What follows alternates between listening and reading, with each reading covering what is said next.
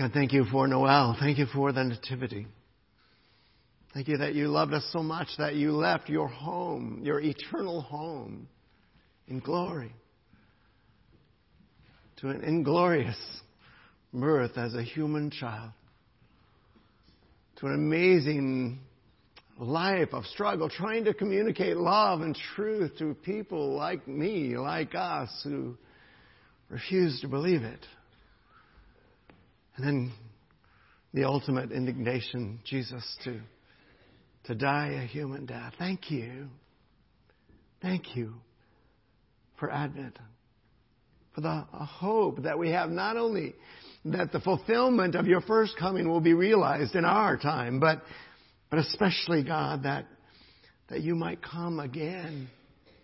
We have realized that we are exactly in the place that those disciples in the first century were as well. So meet us here. Would you open your word to us?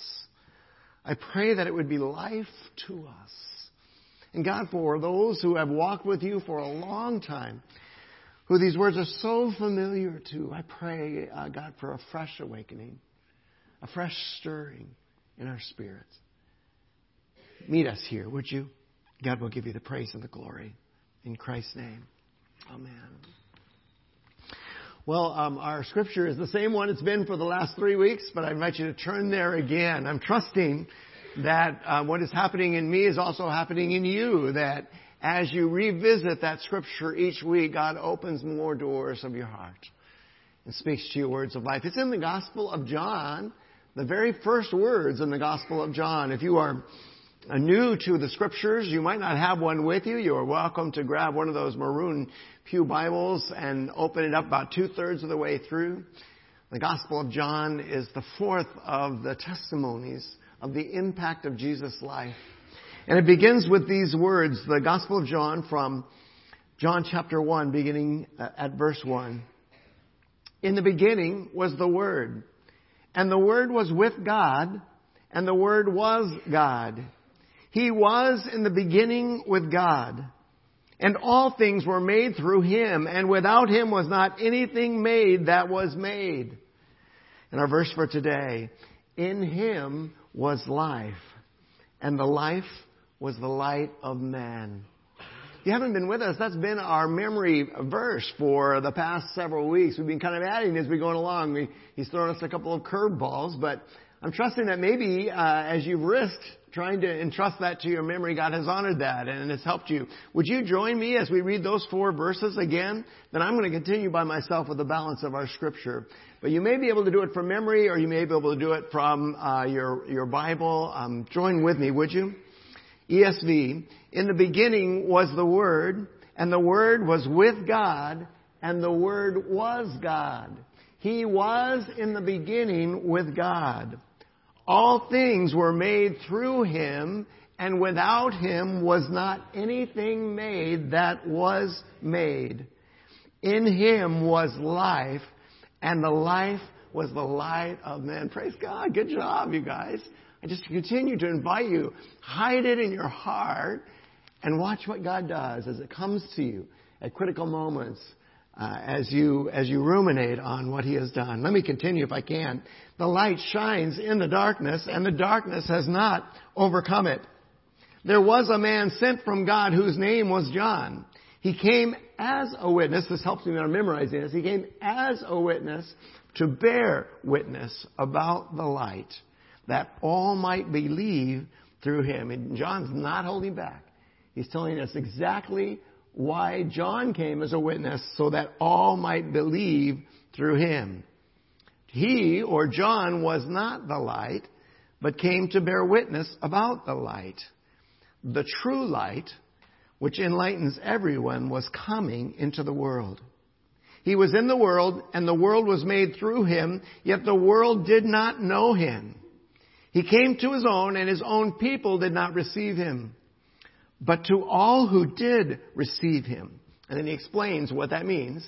Remember last week, who believed in His name, He gave the right to become children of God, who were born not of blood, nor of the will of the flesh, nor of the will of man, but of God. And the Word became flesh and dwelt among us. I love this. And we have seen His glory. Glory as of the only Son of the Father, full of grace and truth. Well, if you're just jumping in with us today, your memory verse is 4 words long. It'll never happen again. 4 words long. In Him was life. Will you share that with me? In Him was life. Wow. Wow. Consider, would you, life for just a moment. Many of you in your Sunday school classes tried to define it, right? You tried to wrap your brains around this. You tried to put it in words. But it's more than just merely saying that we are living beings, isn't it? It's more than simply breathing or our heart pumping or our brain running, right? It's beyond our intellect to try and explain all the processes that must take place for you and me to live.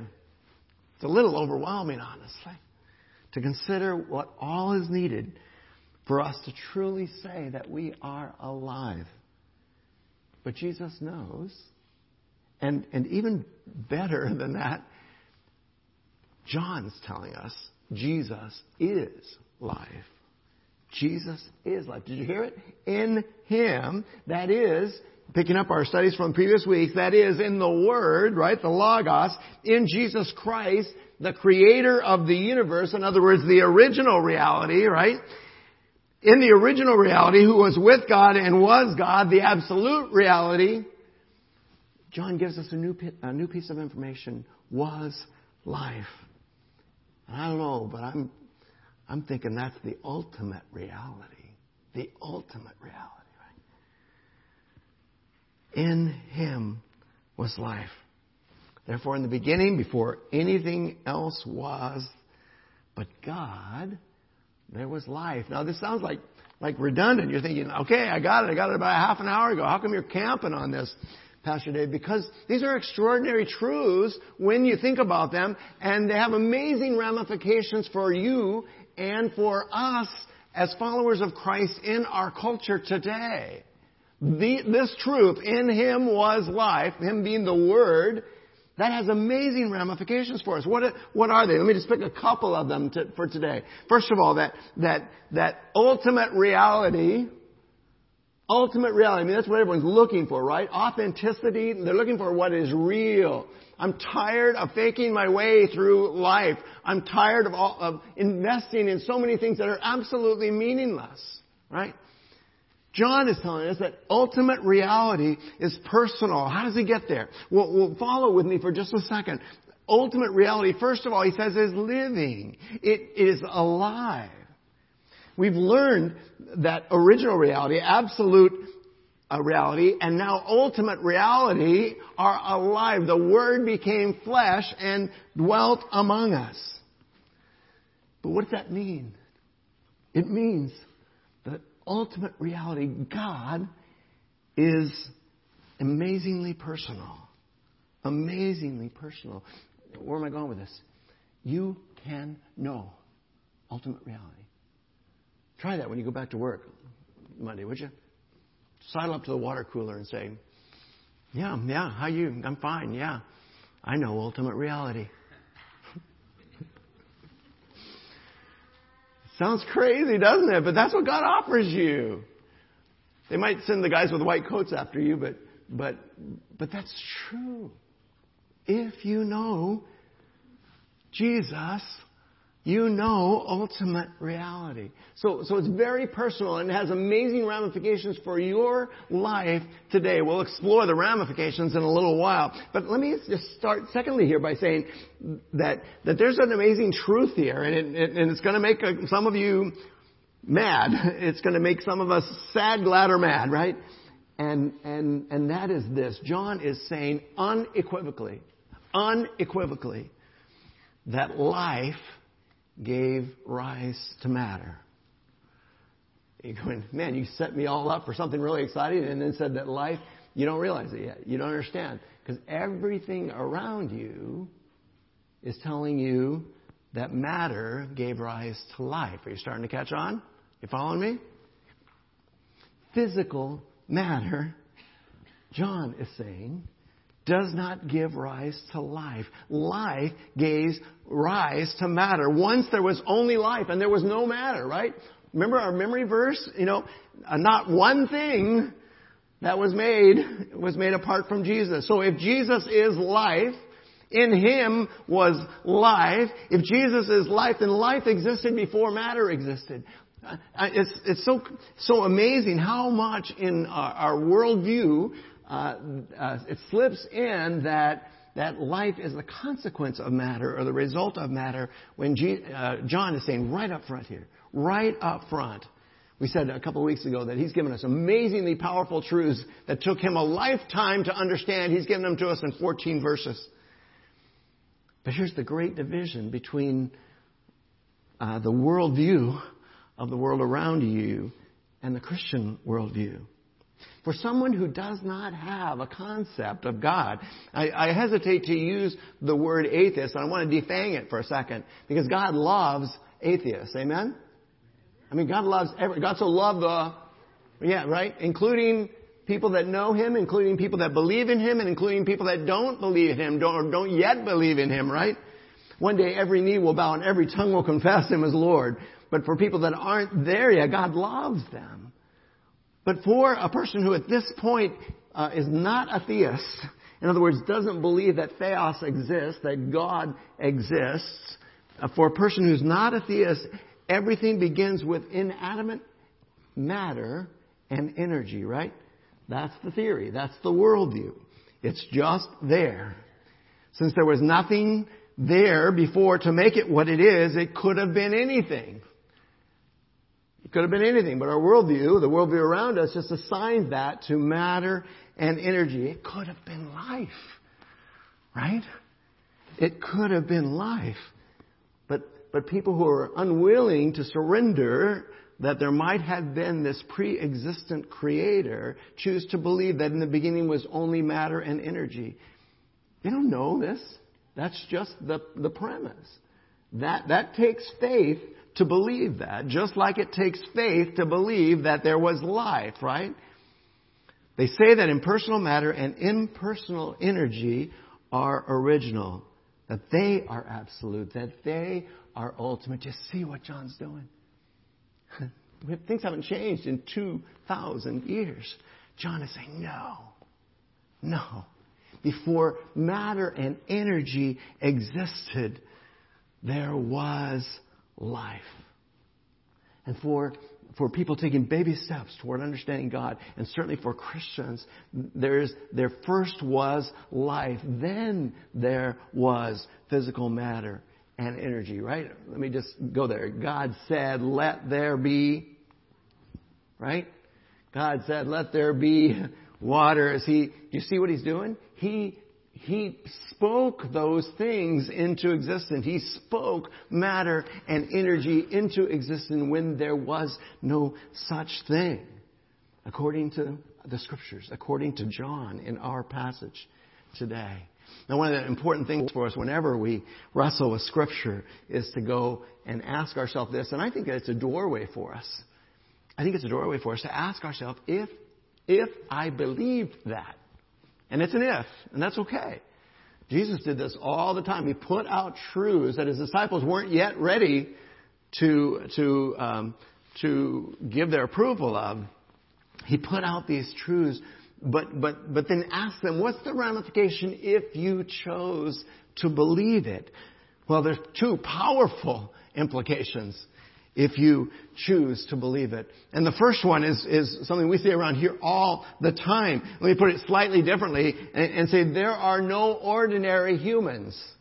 Right? Whenever you look somewhere, when you see a living person, you're seeing an image of an absolute, an ultimate, and an original reality. You are seeing an image of God, right? You're seeing an image of God. And by our new verse today, by those 4 words we added today, we're learning that you're looking at God's creation. You're looking, to a certain extent, at life. So every person that you encounter is an amazing, Paul would put it differently, is a masterpiece, right? Is a poem, is a beautiful creation of God. And so as Paul would later on expound on in 2 Corinthians, then there's no reason to look at that person any other way than in awe. When you see another human being, you are looking at the image of God. So there's no ordinary people. Paul said, I'll regard no one according to their flesh, right? I used to think about Jesus that way, but I do so no longer. And as a result of not looking at Jesus according to the flesh, I don't look at any human being according to the flesh either. So there is no ordinary human beings. They're all amazing creations of God. We are all amazing creations of God. And I could say it from my perspective. I'll say you are an amazing creation of God, but I know that won't land. You have to own it. You have to be able to say, I am an amazing creation of God. Several of you just went, no way, Jose. You said, I've never looked at myself that way. That's how God looks at you. That's how He sees you. Yeah, maybe at one time, the first 3 seconds of my life before I messed it up, right? No, there's no caveats in there. There's no addendums. There's no things in there where He says, if you behave right, or if you never sin, or do all these other things. None of that is in there. You are His beautiful creation, exactly as you are. And probably, if you're like me, it's a lot easier to believe that for someone else than it is for yourself. So I invite you again this Advent. See yourself. See others as God sees them.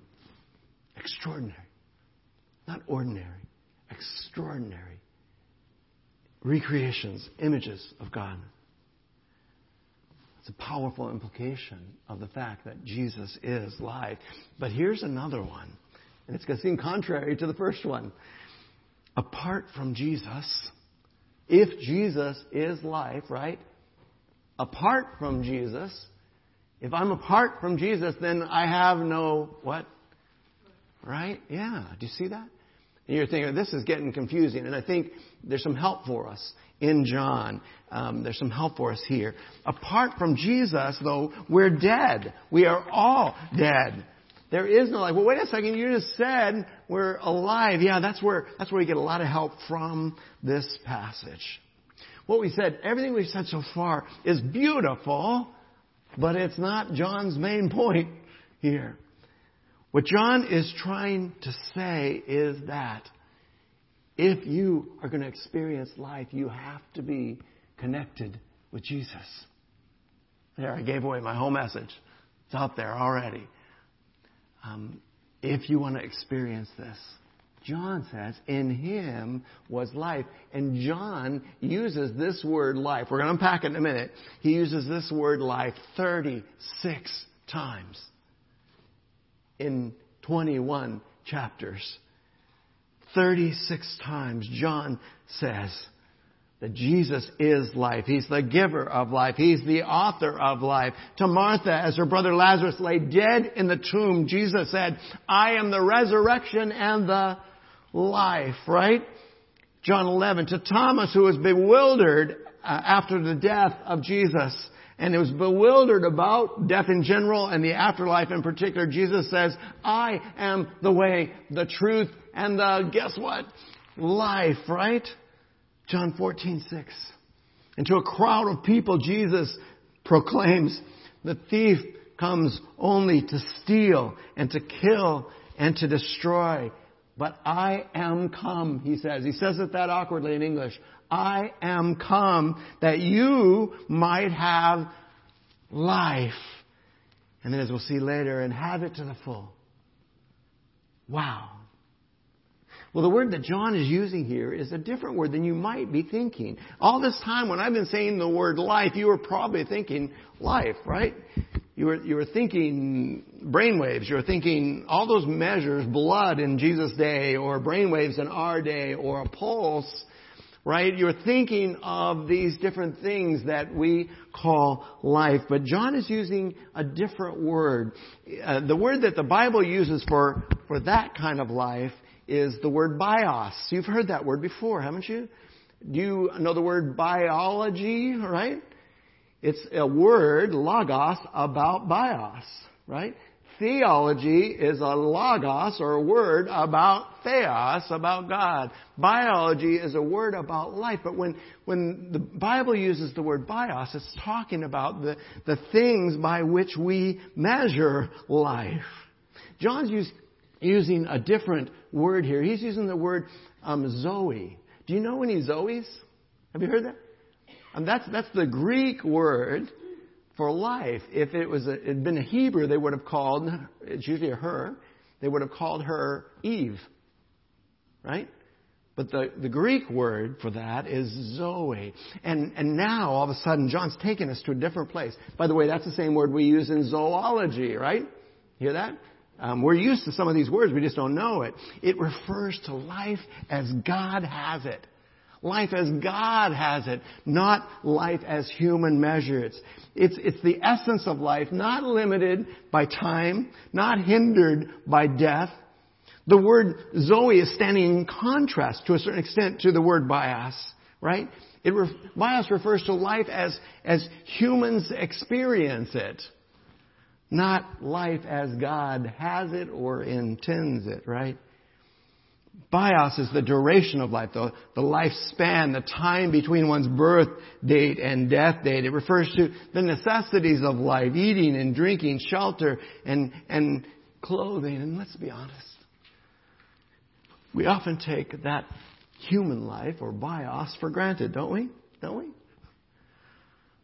And then something happens, right? Something intervenes. And all of a sudden, the magnitude of that gift is so apparent.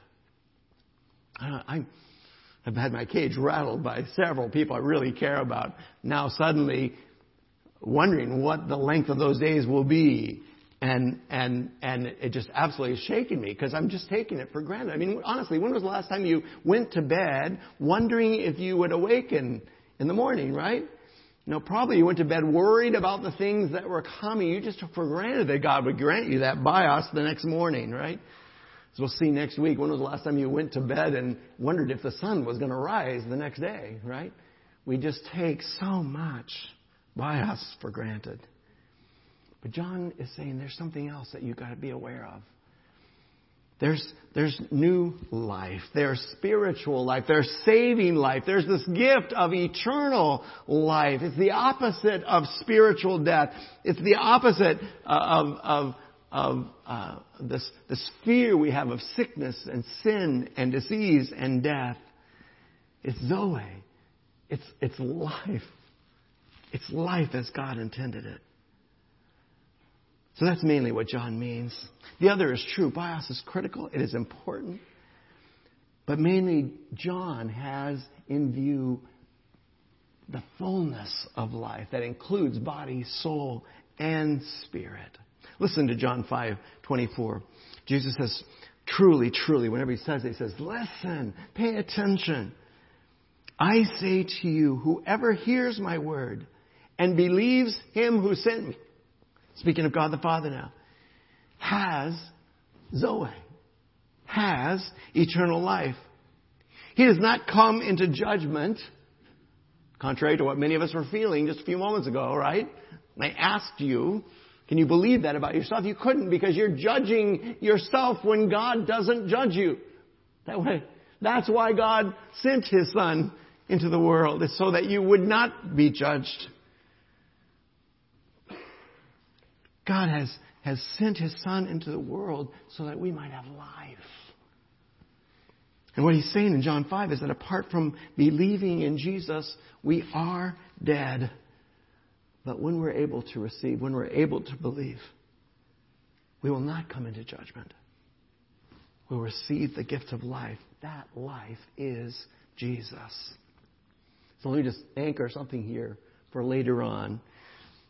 Union with Jesus is everything.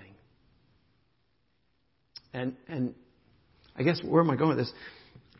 Jesus said, no one comes to the Father except through me. So either he's lying and we shouldn't pay any attention to him, right? Or if what he said is true, then union with Jesus is critical. It's critical. As he said in a different way earlier, coming to know Jesus is critical. Responding to Jesus is critical. Putting into practice what Jesus said is critical. Union with Jesus is everything. That's what John means when he said, in him was life. He means spiritual life, eternal life, life that's saved from judgment. So let's go one step further. If this is true, that union with Jesus is critical, if it's true that in him is life, then we've got to use this life to prepare for that life, right? I said it's slightly different in your notes because that life is not different than this life.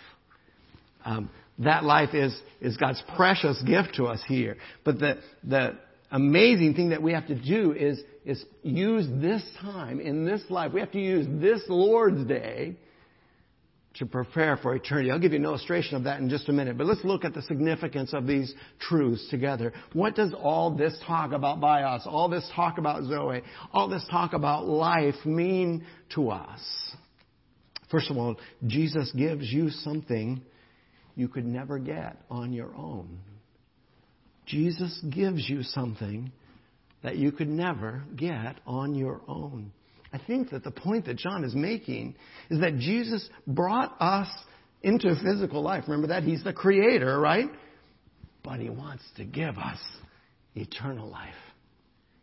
And we may know life as humans know it or have it, but not know life as God has it.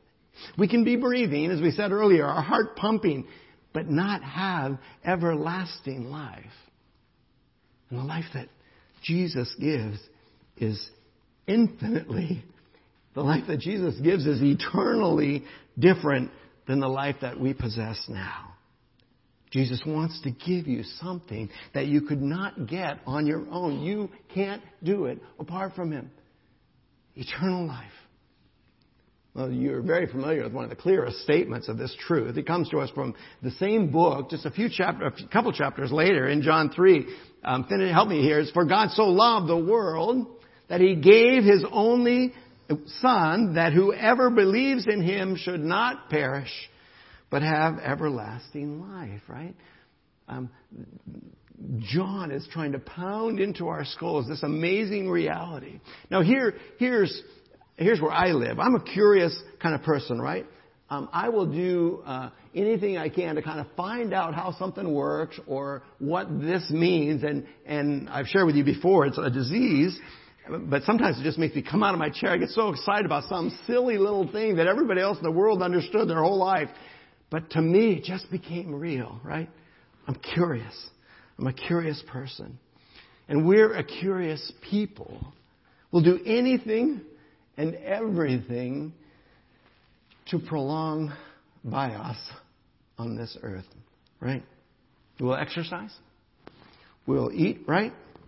We'll sleep the appropriate number of hours each night, right? When we're sick, we'll visit the doctors who will run tests and prescribe medications and treatments. And if those won't work, we search out alternative approaches. And then we step off the curb and get hit by a truck, right? I almost said it almost kills me. That's a terrible analogy. You read about marathon runners who are just a picture of health. But when the author of life says no more, that health is gone, right? The fact is, for every single one of us, 100% of humans die. 100%. Thank you for that cheerful thought, Pastor Dave. Let's go to lunch, right? 100% of us are going to die.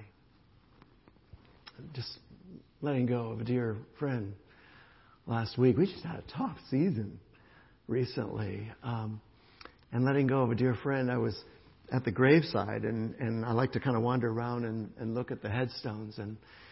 And I went around that headstone and just reflected.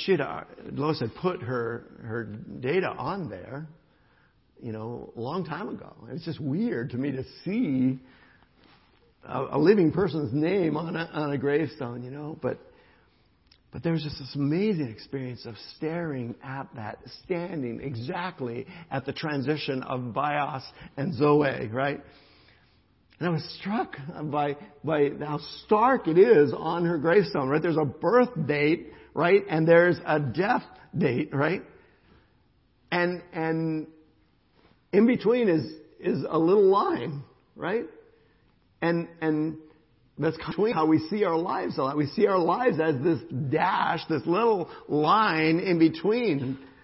And we think that it has a beginning and an end. But is that really the life that God kind of intends for us? I don't think it's a line with a beginning and end. For us, not for Jesus, but for us, it has a beginning, right? But it's like an arrow, right? It's an arrow that keeps going. And my problem is that I look at life as this little finite line and try and cram as much into that line as I possibly can. You guys have a nice day. I'll see you a little later.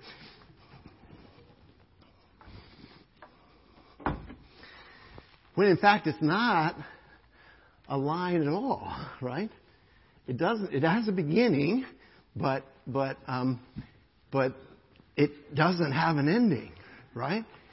You never thought you'd see, well, you did, the day that Pastor Dave would be climbing all over oh, sorry, I didn't think about strangling people along the way. This is just a rope. It does have a beginning and an end.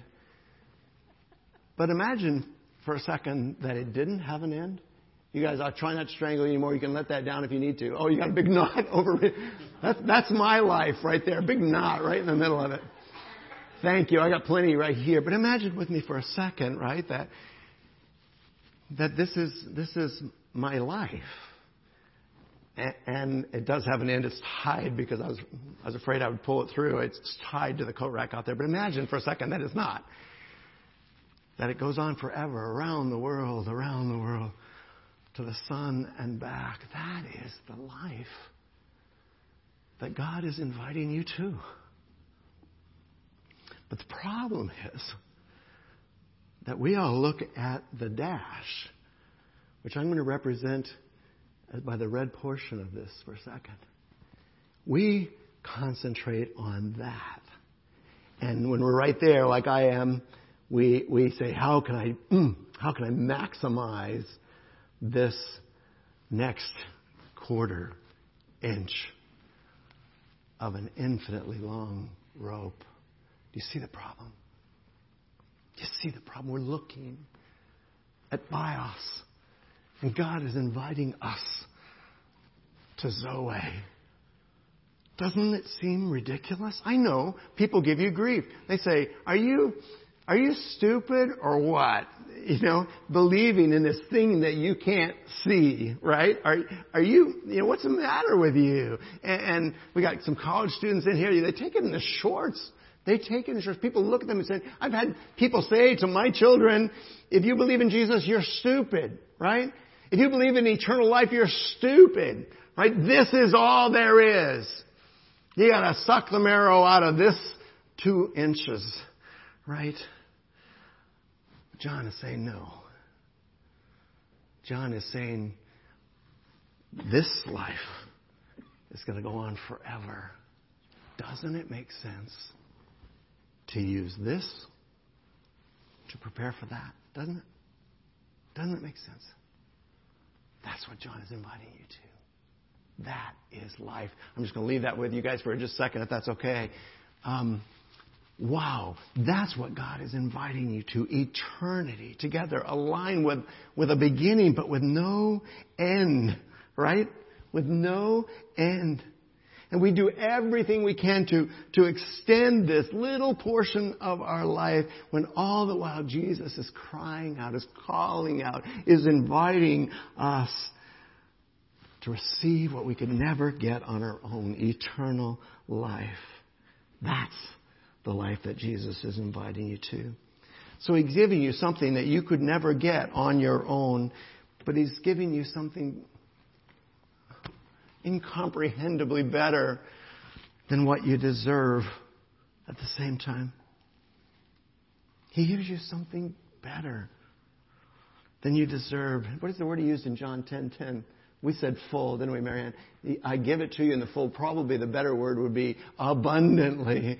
I am come that you might have life and have it abundantly, have it to the full, have it pressed down, shaken together, and flowing over. That's what Jesus promises. Not only, it would be enough, not only eternal life, right? But before that happens, He promises you an enhanced life right now.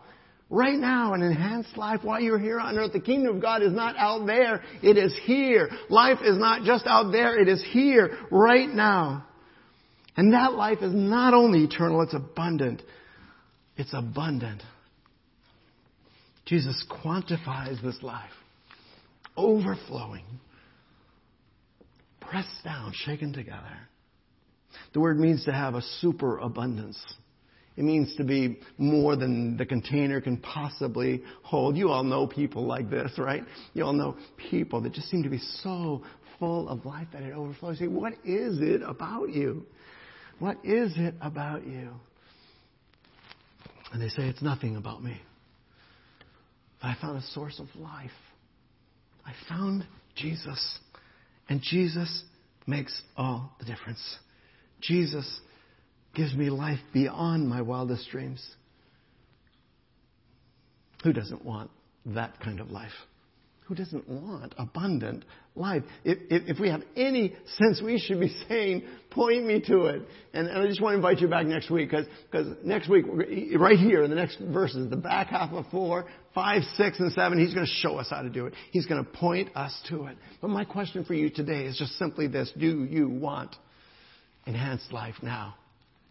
Do you want eternal life? There's only one way to get it. There's only one remedy for our sin. We saw it last week. Let me just accent it for a second. In verses 10 and 11 of our passage today, He shows us where the focus really is when life comes into a spiritually dead world. He says, Jesus was in the world, and the world was made through Him, yet the world did not know Him. He came to His own, verse 11, and His own did not receive Him. So as we saw last week, life became flesh and dwelt among us. And the world that He made and the people that He chose not to receive here. I think that John is talking about the world in general, but also especially God's people. And translated to our culture, he's talking about people that don't know Him, but He's also talking about you, His precious daughters and sons, the church of Jesus Christ. He's coming for us. Jesus is God's answer for our deadness. As we saw in John 3, when one godly man who didn't know Jesus came to Him by night and says, I don't understand. I know that you're of God. I just don't understand how you can do the things that you do. Jesus made it ultimately clear. You must be born again. You must be born not just of bios. That's a gift. I created you. Now I was in that. But you also must be born again of the Spirit as well. God's answer to our deadness is new birth. It's new birth. So everything, Jesus says, hangs on being born again. And let's go there just briefly, because we're going to camp on this next week. Let's go there briefly for a second. How does new birth happen? How do we become these that he spoke of at the end of that are born of God, not of blood, nor of the will of the flesh, nor of the will of man, but born of God? Jesus tells us, John tells us, in Him is life. Will you say that with me again? In Him is life. And that life is never disconnected from Christ. How do we have the Son? We receive Him. How do we receive Him? By believing in His name. How do I believe? You say, yes, Pastor Dave, I want life. I want to know that I have that life. How do I believe? Look steadfastly to Jesus Christ. Look only to Jesus, who is life, who laid down His bios for us. And something will happen. Something will happen. You'll begin to realize that the willingness to receive Him is rising in your heart. We believe that God is sovereign over your life. And that God gives even the ability to believe. You'll realize that this willingness to receive Him is rising in your heart. You'll realize that that's a gift of God. And you'll begin to believe. And in that believing, we'll be born again. Remember the question I challenged you earlier? If I risk this being true, what would I need to do? Risk it. Try it. Risk. Saying, God, I think he's crazy. But I'm gonna invite you, if you really exist, to make yourself known to me. God, I have no frame of reference for this. But if you will offer yourself to me, I will receive you. I will believe on Jesus' name. And watch what God does. Watch what God does. Thank you, God. And we knew the whole time that you loved us. You loved the world. But God, we doubted that you would love us. And we steeled ourselves. We protected ourselves. We built walls around ourselves so that we wouldn't have to be hurt, God. That we wouldn't have to feel the pain of rejection like so many other people have rejected us. We couldn't bear it, God, if we put our weight down on you and then you rejected us. Thank you for John's words. Thank you for this amazing truth, God, that Jesus came for us when we were helpless, when we were poor, when we were absolutely powerless to do anything in and for ourselves. Jesus came and revealed to us the life of God. God, for those who've never put their weight or their faith down on Jesus, we've put it in all kinds of other things, the world views around us, what we saw in the news last night. But we haven't put our faith down on Jesus. Would you give us that mustard seed of faith? God, would you allow us to risk saying in our hearts or with our mouths, Jesus, if you are truly the way, if you are truly the truth, if you are truly the life, if what John said is true, then I receive that. And I believe that. And I surrender my life to you. Oh God, thank you. Thank you that it's that simple. We just have to believe what you said. But God, I pray also for those of us who've known you for a long time and for whom faith has become old hat. It's become a sequence of propositions that we give intellectual assent to. And life, God, has become a burden rather than a joy. Jesus, would you come again to us? Would you grant us fullness of life again? I'm thinking of Ebenezer Scrooge, God, but may it be said of us that we understand incarnation. May it be said of us that we understand Christmas. May it be said of us that we experience life, abundant and overflowing. God, I know that that's true. Then you'll take what is poor and broken and powerless, and you'll make it something amazingly beautiful. So whether we're meeting you for the first time today, God, or whether we're renewing our commitment to the real meaning of Christmas, would you fill us with your presence? Would you fill us with life? And God, we will give you the praise and the glory in Jesus' name. Amen.